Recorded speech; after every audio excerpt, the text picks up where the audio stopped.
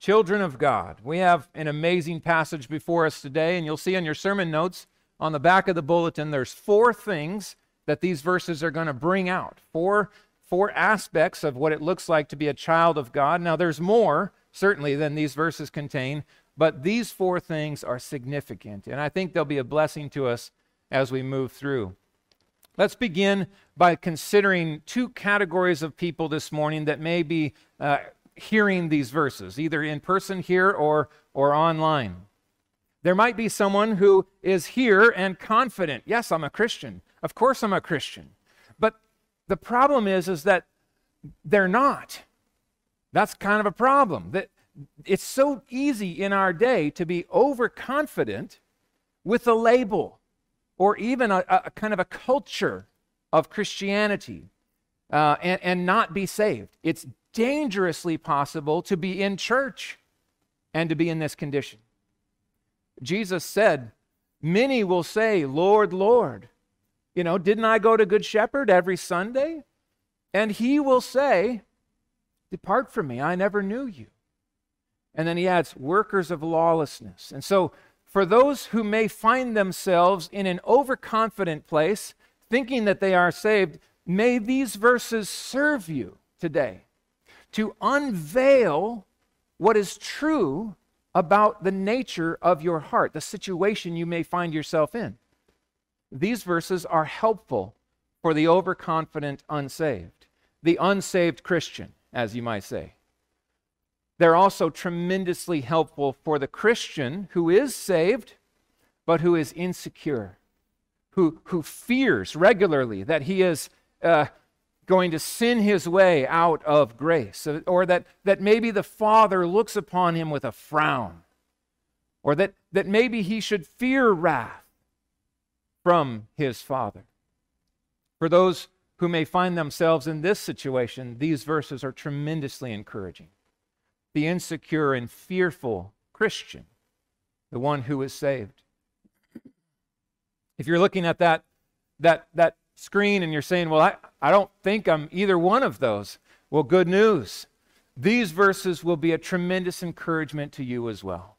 These are spectacular verses that reveal to us, again, so much of the ministry of the Spirit of God who lives in you, Christian. He's a deposit of what is to come, a seal for your final salvation and glorification, and far, far more. And so let's dig in and pray that the Lord will meet us in that way as we move through these verses. So, children of God, number 1, children of God are empowered and led by the Holy Spirit.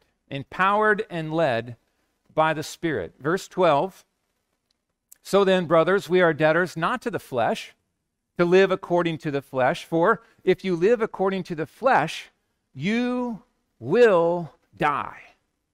And the die here is hell, perish, eternal damnation. That is what is in view. If you live according to the flesh, you will die. Well, that's not a surprise to us because we've covered so much of what it looks like to live according to the flesh. It's death, certain death. He finishes by saying this, but if by the Spirit you put to death the deeds of the body, you will live. You will live. Now, this is not an easy couple of verses here. Let's look at the first part. Brothers, we are debtors not to the flesh. Now, why did he say it that way? He could have said it in another order that would have flowed more easily. For instance, we are not debtors to the flesh. That's not what he said. He said, we are debtors not to the flesh. You see the difference? We are debtors, aren't we? We are, all of us who are saved by God's grace through the sacrifice of Christ. We are debtors, but not to the flesh. That didn't save anybody. For by works of the law, no human being will be justified in his sight. There's nothing in the flesh that we could give allegiance to or owe in any way. This is the song of the Christian. Jesus paid it all to him I owe. I contributed nothing. I brought nothing to the table. I am not in debt to the to live according to the flesh. There's nothing there, nothing binding, nothing that would call me back to the dark. You ask the question this way: what did sin ever do for you? What did your sin ever do for you? Death, darkness, emptiness, hollowness, steal, kill, destroy. That's what it did for you. There's no allegiance there. We are debtors to the grace of God that met us in Jesus Christ in the gospel. And then he says it this way, and you've got to see this. This is a real condition. Don't ever read a verse and say, well, that can't mean what it means, so I'm going to change what it says. No, we interpret Scripture with Scripture. Whenever you find a verse that has a condition and it sounds like a works-based salvation, you know it's not, because that's not what the gospel is. We are saved by grace, not by works. So we have to interpret this condition in light of the gospel. The if there is real, and you could circle that in your Bible. Circle both ifs. If you live according to the flesh, you will die. But if by the Spirit you put to the death the deeds of the body, you will live. That sounds like human beings are justified in His sight by what we do. But that's not the case. The condition is real. The call is meeting the person who would be hearing this message confident in themselves, but their life is lived according to the flesh. They're confident that they are a Christian, but their life denies that confidence. Paul wants to be clear again and again. He drives this point home. If you are living for the world, you are going to hell. Case closed. There's no ifs, ands, or buts about that. It is categorically death.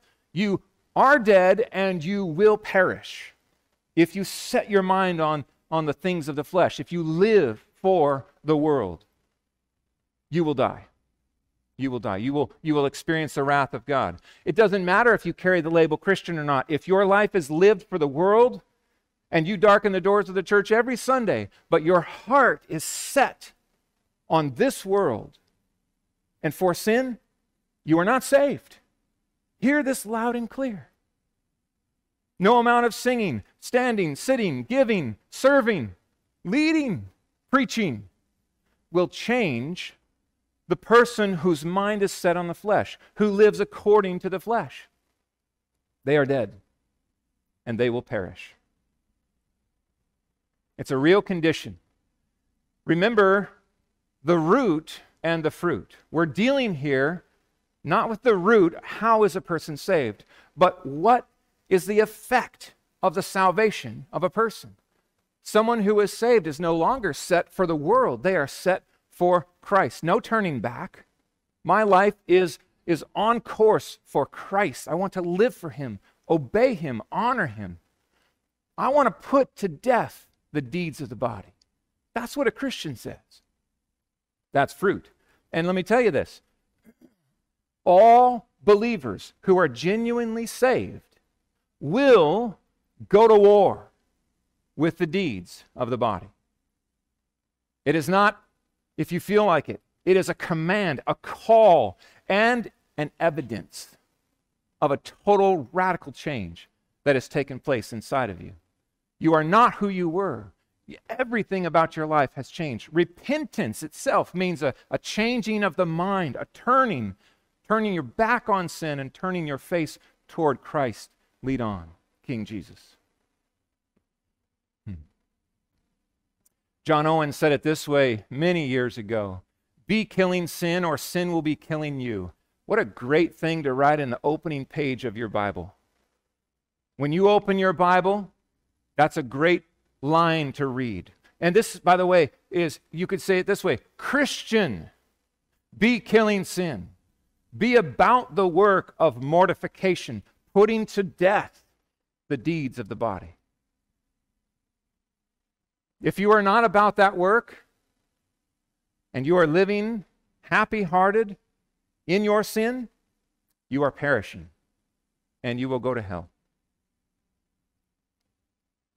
The gospel is good news for those who once lived here, and then they are changed, not to live here anymore, but to go to war with what they used to love. You see the difference? I want to be so clear on this. You can put the label on, you can change the dial to Praise 106.5, you can do all the things you want. If you are still living for the darkness, you are not saved. You need to run back to Jesus again and look at what he paid to free you from the dark. Read the gospel, the letter of 1 John over and over. Oh man, John nails it so clear. If we claim to be in the light, yet we walk in darkness, we lie. We're self-deceived. How do you kill the deeds of the body? Have you ever wondered that? What does it look like to kill deeds? Right? Well, when I think deeds, I think weeds. Okay? How do you kill weeds? Some of you, at some point in your life, have looked out your front window and seen something hopefully not quite that bad. But you've at least had a neighbor maybe who has a front yard that maybe looks about like this.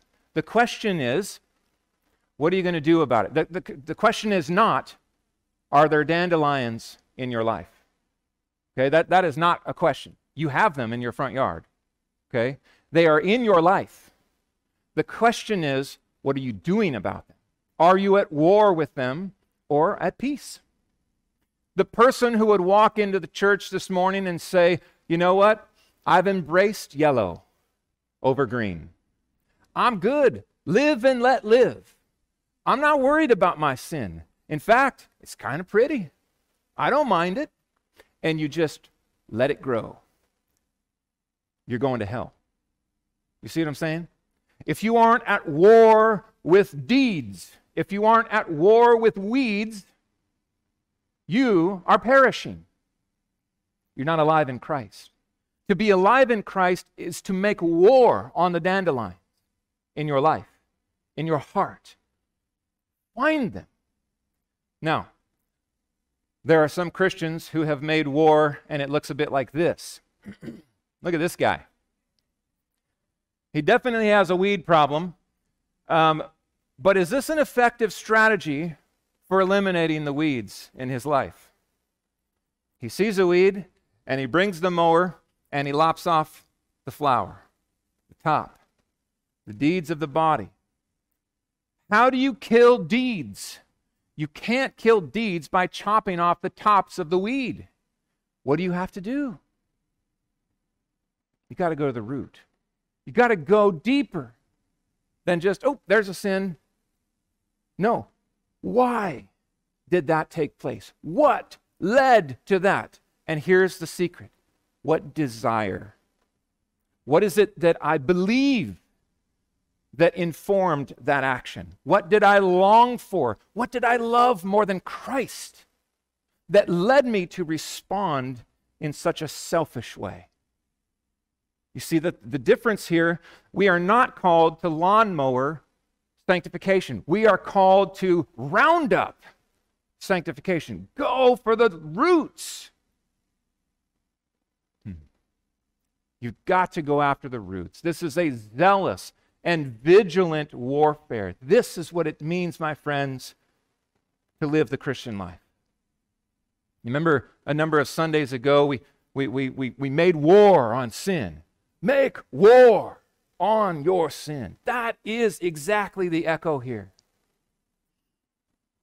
If you live according to the flesh, you will die. But if by the Spirit you mortify, you spray down those weeds, go after the roots, choke them out. Oh Lord, reveal to me the desire that is wrong and the echo of the past. Inform it with a greater desire for holiness. I want to choke out that expression of sin in my life categorically. I don't want to tolerate it anymore. I want to kill it. I want to kill it. That's the kind of tenacity. It's violent aggressiveness to kill sin. Don't mow the weeds any longer. Choke them out. Jesus did not mince words. If your hand causes you to sin, then cut it off. It's better for you to enter life crippled than with two hands and go to hell, to the unquenchable fire. Don't miss the words of Christ in love, warning his people. If your eye causes you to sin, tear it out. It's better for you to enter the kingdom with one eye than with two eyes be thrown into hell, where their worm does not die and the fire is not quenched. Jesus is not saying literally chop your hand off. He's not talking about mutilating your bodies. He's talking about warfare. Throw the computer in the trash if you need to. Get one of those old phones if you need to. Cancel the subscription. Throw away the TV. What's it worth to you? What is it worth? Would you rather coddle sin and play games in this short life and enter the fires of hell? Or are you ready to make war? This is sanctification. Do you see why it's not just a walk in the park? This is battle. There's weeds in my life. I hate the weeds, and I will go after them with everything I am. Have you had a neighbor on the other end of this? The guy that is like literally on the weed. As soon as it begins to show up in his yard, he's out there, bam, just digging holes and rooting it out. That's us. That's Christians. That's what we're supposed to do with sin. Find it. Kill it. Be aggressive. This is not laissez-faire, lay back and hope it goes away. Ride the escalator of sanctification until glory. No, this is all-out war. What's the secret? This is the secret. By the Spirit. This is the most important three words in the entire verse. How do we kill sin? By the Spirit. This is so huge. If you go about this with your own willpower alone, you will fail over and over. We need to draw upon a resource larger than ourselves to win the battle over sin in our lives. I was thinking about opening day. This is opening weekend. We've got a number of people in our church going after that elusive buck, right? They're up there in the mountains suffering today, hoping to fill the freezer. Here's the question. Who kills the big buck? The hunter or the gun? Yeah. You see what I mean? It's both. Where is the power in the equation? Does the hunter hide in the tree, jump on the deer, choke him out, and then drag him home? No, he has a gun. That's the power. That's what stopping power looks like. You get that rifle, you dial it in, you target that sin, and then you pull the trigger, and you let the power loose. That's the Spirit of God in your life, Christian. You have the weaponry. It's not the question of if you have the weaponry, you have it. It's like an RPG in your hunting arsenal. Use it. Turn the Spirit's power loose on sin. Go after it with all your might. How do you do that? Pray. Here's a prayer. Lord, I know there is sin in my life. I am an inconsistent man. I have in me your Holy Spirit. Holy Spirit. Holy. And yet I sin, and that is not okay with me. I pray that in the power of the Holy Spirit, you would help me to hunt down and put to death the sin in my life. Show me my sin. Oh, David prayed this. Show if there be any wicked way in me. Show me. Open my eyes to see what I would miss on my own. Through the power of your Spirit, get that scope dialed in on it. Put the crosshairs on the sin in my life. And, oh God, help me to kill it. Give victory, I pray, through the power of your Spirit. Help me to obey you, to love you more than sin in my life. Help me to catch it. Call it what it is and put it to death.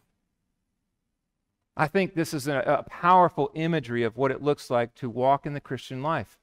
Keep your weapon handy. Now, I didn't bring one of my many deer rifles today because I didn't want to freak anybody out. Now, I've never used a gun in an illustration yet, but I've wanted to, okay? This would have been the perfect weekend for me to be strapping my gun and just packing it around. That's what you have in the Holy Spirit. You are strapped with power from on high to unleash sin-destroying power in your life. Is that a longing of your heart? Do you wake up in the morning saying, oh God, I want to be holy. I want to be holy today. I want to obey you, please you, walk in the light. Let's go hunting. Let's go after that sin. Thank you, Spirit, for your word, for the power, for prayer. I look to you. Open my eyes through your word to see what is good and true and beautiful. Set my mind there. And the contrast, we seek to kill it. Paul goes on and says this, for all who are led by the Spirit of God are sons of God. That's an amazing statement.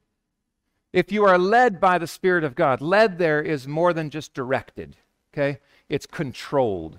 Controlled. It's not just that I am guided, which we are, right? We're guided by the Holy Spirit through His Word, certainly. But it's more than that. It is to be under the control of the Holy Spirit. Surrendered to God. Delighting in holiness. Longing for obedience. If that is your disposition, you're a son. You're a son. Now, all the ladies are like, what about us? Daughters? It doesn't say that. The NIV is wrong here. It does not say children here. It says sons. That is significant because sons were given the inheritance, a double portion. Sons, even adopted sons, can receive all the rights and privileges of being an heir of God. So son is purposeful, led by the Spirit. An evidence of your sonship, Christian, is a life under the influence of the Holy Spirit. And when I say those words, I hope you think under the influence. Think DUI, okay? This is what Paul connects for us. He says this, do not get drunk with wine, for that's debauchery. That's sinful. It's not okay. Being drunk or intoxicated with wine, under the influence of wine. How does he contrast it, though? Look at the contrast. Don't do this, but instead, like this, be filled with the Holy Spirit. Be under the influence. Be controlled by. Be intoxicated with the Holy Spirit of God. How do you do that? Saturate in the Word, which the Holy Spirit has written and brought to you and opens your eyes. We are saturated in the Word. We are intoxicated with the Spirit of God as we read His very Word, and His Word lives in us in power. Pray, oh God, make me holy. I want to be in step with your Spirit. Lead me, guide me. So, number one, the children of God are empowered and led by the Spirit. Number two, children of God have intimate access to the Father. Intimate access to the Father. Look at this verse. It's truly just spectacular. For you, Christian, believer in Christ, you did not receive the spirit of slavery to fall back into fear, but you have received the Spirit, capital S, of adoption as sons. There it is again, as sons, by whom we cry, Abba, Father. Oh man, what a special verse this is. Jesus in the garden, when the weight of all that was coming toward him. Increasingly, the weight of our sins was set upon him. As he cried out in the garden, he said, Abba, Father, if there be any way, if it be possible, let this cup be removed from me. But not my will be done, but yours. This was an intimate relationship, a cry for help, a look to the Father who gives generously to all without reproach. Abba, Father. We have been given the spirit of adoption. So much takes place when you are made alive in Christ. You are justified, declared righteous. You are given the seal of the Holy Spirit. You are adopted instantaneously into the family of God. You are His. No condemnation. No fear, no spirit of fear. We don't walk in the coram Deo, under the face of God, fearing that we are going to somehow be thrown into the fires of hell. We walk as forgiven sons. The full sonship, all the privileges and the rights that would be assigned to a son, we have, and doubly so. Think of this. The Jews were given adoption. All of this through Christ, right? By faith, they were given adoption. We, twice removed, Gentiles, were adopted in. And all the promises that God made to Abraham are ours by faith. That is amazing. Gentiles twice blessed as adopted sons. There's no second tier. There's no, hierarchy of adoption in this sense, like, well, first Jesus and then the Jews and then you Washingtonians way down the line. No, it's not like that. Sons, we're going to see, sharing in the very blessing of Christ, the Son. That's what's coming. We run to our Abba Father. I don't know if you've had these experiences recently, but I know many who are watching today have. When we had COVID, I had these moments where I would just cry out. I was just exhausted, just absolutely at my end, and I just cry out, oh, Father, help me. I need you. I look to you. There have been times in my life where it's hard to go to sleep because of the weight and the pressure or the fear, the situations that we face. And I will often picture myself, some of you have heard me counsel you this way, I will often picture myself as I fall asleep, curled up like a little child in the hands of God who holds me. I'm there, right there in His hand. I'm safe. He's my dad. I'm His child. What have I to fear? We cry out to Him. In our weakness, He is strong. In all that we lack, He lacks nothing. And because of what Jesus has done for us through the power of the Holy Spirit, we are His forever, come what may. What's the worst that can happen to us? To live is Christ, to die is gain. To die is gain. I would encourage you, you may find yourself in a situation where you don't even know what to pray. You don't know the words to say. You're just overwhelmed. Just cry out, Abba, Father. Abba, Father. You're my Father. I love you. Thank you for loving me. I look to you. I cry out to you. Help me. Help me. We have this intimate access. I think of the Kennedy desk. Remember that in the White House? How the kids had that little trap door down at the, what is that desk called? The Resolute desk or whatever. They had the trap door for the kids to play in. And they had access. What other child on this earth could walk into the Oval Office and crawl around the chair of the President of the United States, but the child of that president.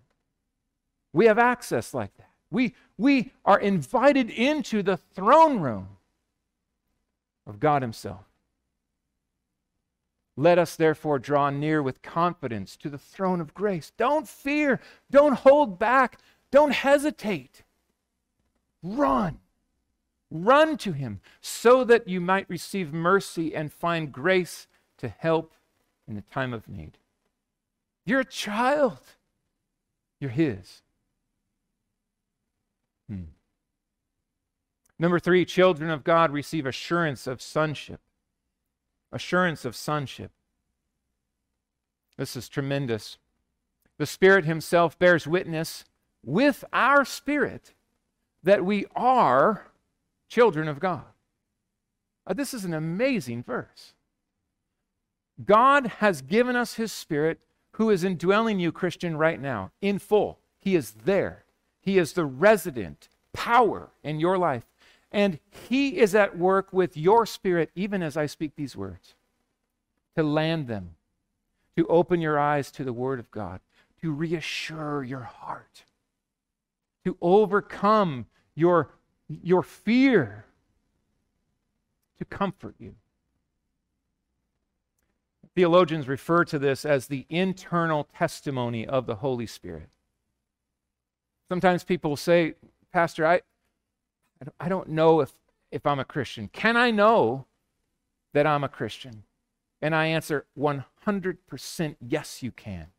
There are many reasons I would say that. But number 1, all who believe in the name of Jesus Christ will be saved. So start at the gospel and work forward. Do you trust Jesus as Savior and Lord? Yes, I do. You're his. You're his. Then, how is that showing itself in your life? Well, let's look. Let's look. Look at what the Spirit of God does. Here's a little short list. He comforts and encourages believers. He comforts you. He convicts you of sin and gives victory over sin. So, Christian, look back in your life. Do you feel like you've grown? Can you see evidence of growth in your life? Now, be careful here. This is serious stuff. Assurance is found from the Spirit in evidence of his work in our life. If you are here and you're carrying the label Christian and there's no evidence but darkness, don't be encouraged that you're okay. These are equal truths, right? It's so important to keep this. But if you see evidence, not perfection, but progression out of the dark and into the light. Oh, these promptings to pray. Both Jenny and I this week experienced this. Sometimes we wake up early and we're like, what is this, Lord? Really early. Well, I think I should pray. Who should I pray for? What is this? What's going on? We don't even know. Sometimes we just pray. Have you had this experience where you feel prompted to pray? God will bring someone to mind through his Spirit and you begin to intercede. Lord, you know the situation. I don't know what's happening, but I pray for them now. That's the Spirit. That's the Spirit working with your spirit, leading, guiding, prompting to pray, prompting to praise. Oh, man. When you see something beautiful in creation and your heart soars, not just with lowercase b, beauty, the beauty of creation, but uppercase B, the beauty of the Creator who made it. That is the Spirit of God. Swelling your heart to praise him. Reading and recalling verses. This is an amazing experience. As you study, as you dig, as you read, he opens your eyes to see and understand, and increasingly so, he will bring these verses to mind. This happens to me constantly. I'll see a picture. For instance, some of these posts I've done on Facebook recently, I'll see a picture that just blows me away. And then I'll just say, what verse just flies out of that picture? What verse echoes in my mind? And the Spirit will be just shotgun blasts of verses in Scripture. That is the Holy Spirit at work in your life. Warm boldness in evangelism. Oh, we don't always know what to say, but the Spirit of God will lead and prompt and bring Scripture to mind and guide and direct. There's a warm boldness, not a cold, angry, trust Jesus or I'm going to punch you. Not like that. But a warm boldness. That's the Spirit of God. Get past yourself. Love your neighbor. Have a heart of compassion. Speak words of truth, even if it costs you. Contentment and satisfaction in Christ. Oh, this is the Spirit's work. The Spirit of God constantly draws attention not to himself, but to Christ. To Christ. Oh, for all who have come out of the charismatic background, learn this point and live it. The Spirit loves to glorify Christ. Not all these goofy manifestations of whatnot, right? His delight is the gospel of Jesus Christ, and he points attention to him constantly. Not gold dust and liver quivers. Do you have a delight and a desire to know God more? Guess where that comes from? The Holy Spirit.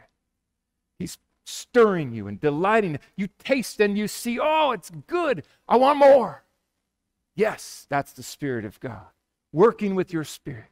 Giving that appetite for His Word. If you don't have that, then pray for it. Oh, God, show me more of your glory, your beauty. I want more of you in this way. If you have no desire whatsoever, be warned. You may be on your way to hell. You see how it flies here? Don't find assurance falsely. If it's not there, you might not be saved. If you want it to be there, pray for it. The prompting of the Spirit. Evidencing the fruits of godliness. You think of the fruit of the Spirit: love, joy, peace, patience. Oh, that's a good one in these days, isn't it? I was convicted even in my prayer on the way here with the kids. I was frustrated and angry at the Wuhan people for creating this stupid virus. And I'm praying curses down on them, and the Lord caught me. Oh, hold on now. Ease up. They need the gospel too, right? And so, do you catch yourself? Patience. In your judgment, remember mercy. Kindness, goodness, gentleness, faithfulness, self-control. There's a good one, self-control. In our day, that is an evidence of the Holy Spirit, a fruit of His presence. And that's a confirmation with your spirit that He's there. Not that you're flopping around in the aisles, but that you are filled with the Spirit of God. Children of God. Here it is, children of God. To be brought into the family of God. Now, we taste a little bit of it in this life, but friends, it's coming. The angels are in awe of what you have in Christ. They don't have that. They don't have that. You have His image. You have mercy and grace and forgiveness. They don't know what that's like. You are adopted into the very family of God. It's amazing. See what kind of love the Father has given to us, that we should be called the children of God, and so we are. The sinners, the rebels, the hellions, children of God. I hope it overwhelms you all the more as you see these verses. Number 4, children of God share with Christ in suffering and inheritance. Children of God share with Christ in suffering and inheritance. The prosperity gospel would like to eliminate one of those words. They love to talk about Abraham and all the riches and all the blessings in this life, right? It's all yours. You just got to go claim it. What they never talk about is suffering as a gift of God. Suffering as a gift of God. We are called to share in the sufferings of Christ. Look at these verses. If children, then heirs, heirs of God, and fellow heirs with Christ. That's a mind blower right there. Fellow heirs with Christ. And here comes another condition. This is a real condition. It's real. Provided, or so long as, we suffer with him in order that we may also be glorified with him. Christians will suffer with Christ. They will take up their cross. They will share with him in his insults. They will carry his name, come what may. That's what we do. We're entering into a season where that's a little bit more direct than we felt it in times past, where we have just a few miles from us in Canada brothers and sisters who are being imprisoned as they share in the suffering of Christ. Children of God, heirs of God, fellow heirs with Christ. Amazing. All that Christ has given, we are included in. We inherit the world. Christian, you inherit the world. He gives us all things. The suffering of Christ and the inheritance of Christ are hand in hand. Paul says that one leads to the next. Do you see the gospel? Just think Philippians 2. He humbled himself, being willing to die on the cross, the most humbling death. Therefore God also highly exalted him and bestowed upon him the name that is above every name. Right? Look at the flow. First the suffering, the perseverance, the enduring to the end, and then the exaltation, then the inheritance. That is our life as well. We follow his lead. Jesus said to his disciples, to all here who carry his name, you will be hated by all for my name's sake.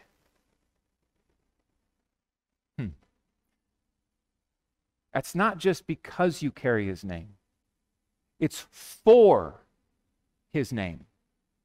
It's for him. It's for his glory. You will be hated by all for my glory. For my name's sake, you will be hated. But the ones who endure to the end will be saved. But the ones who are saved, ultimate, glorified, the ones who endure to the end. All who desire to live a godly life in Christ will be persecuted. Every single one. Not the same way, right? It's not going to be the same for us as Glenn was praying for those in North Korea or Iran right now. They're experiencing a very different kind of persecution. But there is a tinge of persecution that we carry when we carry the name of Christ, and that is for his glory. We were reading in Revelation how God has set a number. Before time, he set a number of martyrs that would be killed for his name's sake. And he will not finish the final call until that number is complete. And that number, my friends, is not small. That number is massive. We're talking scores and scores of Christians will die for the sake of his name. Their blood will be spilled for his glory and his ordained praise in their deaths for him. All who desire to live a godly life in Jesus Christ will be persecuted. Hebrews 13:12-14. So Jesus also suffered outside the gate in order to sanctify the people through his own blood. Therefore, let us go to him outside the camp and bear the reproach he endured. Why would we do this? Oh, look at the connection between suffering and inheritance. Look at how they move together. Persevere. Go to the end. Come what may. Don't quit. Don't give up, Christian. Share in his sufferings. Bear his reproach. Carry his name. For here we have no lasting city. Oh, to the prosperity preachers, I explode that false gospel with that verse. Here we have no lasting city, but we seek a city that is to come. You want to lay up treasure? Then live for eternity and suffer as He ordains for you in this life, that you might receive the inheritance that awaits you. Oh, verses to come are going to build this out all the more. This is the category, the doctrine that we refer to as the perseverance of the saints. This is something plain in Scripture. Not only is the believer secure because of the promises of God, but he is called in that security to hold fast all the way to the end. And I mean, look in the book of Revelation. This is everywhere. To the one who overcomes, I will give crown of life. Overcome. Hold the line. Keep the faith. All believers are called to persevere in faith to the end. That's the call of Scripture. Persevere, Christian. Don't let up. Don't shrink back. Don't abandon Him. Don't leave Him. Don't deny Him. All believers must persevere in faith to the end. If you don't persevere in your faith in clinging to Christ, you reveal that you were unsaved. They went out from us because they were not of us, it says. True believers who trust Jesus will trust Him all the way to the end. Therefore, all believers will persevere in faith to the end. We're going to see that build out as well in the coming verses. This is a comfort and a call, both. The comfort is, I'm His. He holds me. He will lose nothing, Jesus said in John 6. I will lose nothing of all that the Father has given me. He holds you fast. He will hold you fast. And the call, hold Him. Don't let Him go. Don't give up. Don't let up. Hold Him for all you're worth. All the way to the end. Come what may. Our response this morning, my prayer is that this is challenged. As you answer this question, am I a child of God? If you came in with a label, I pray that if that's all you have, that these verses have stripped it bare. A label doesn't save. A life that gives evidence of Christ is a display of true life in the gospel. Coming to church doesn't save.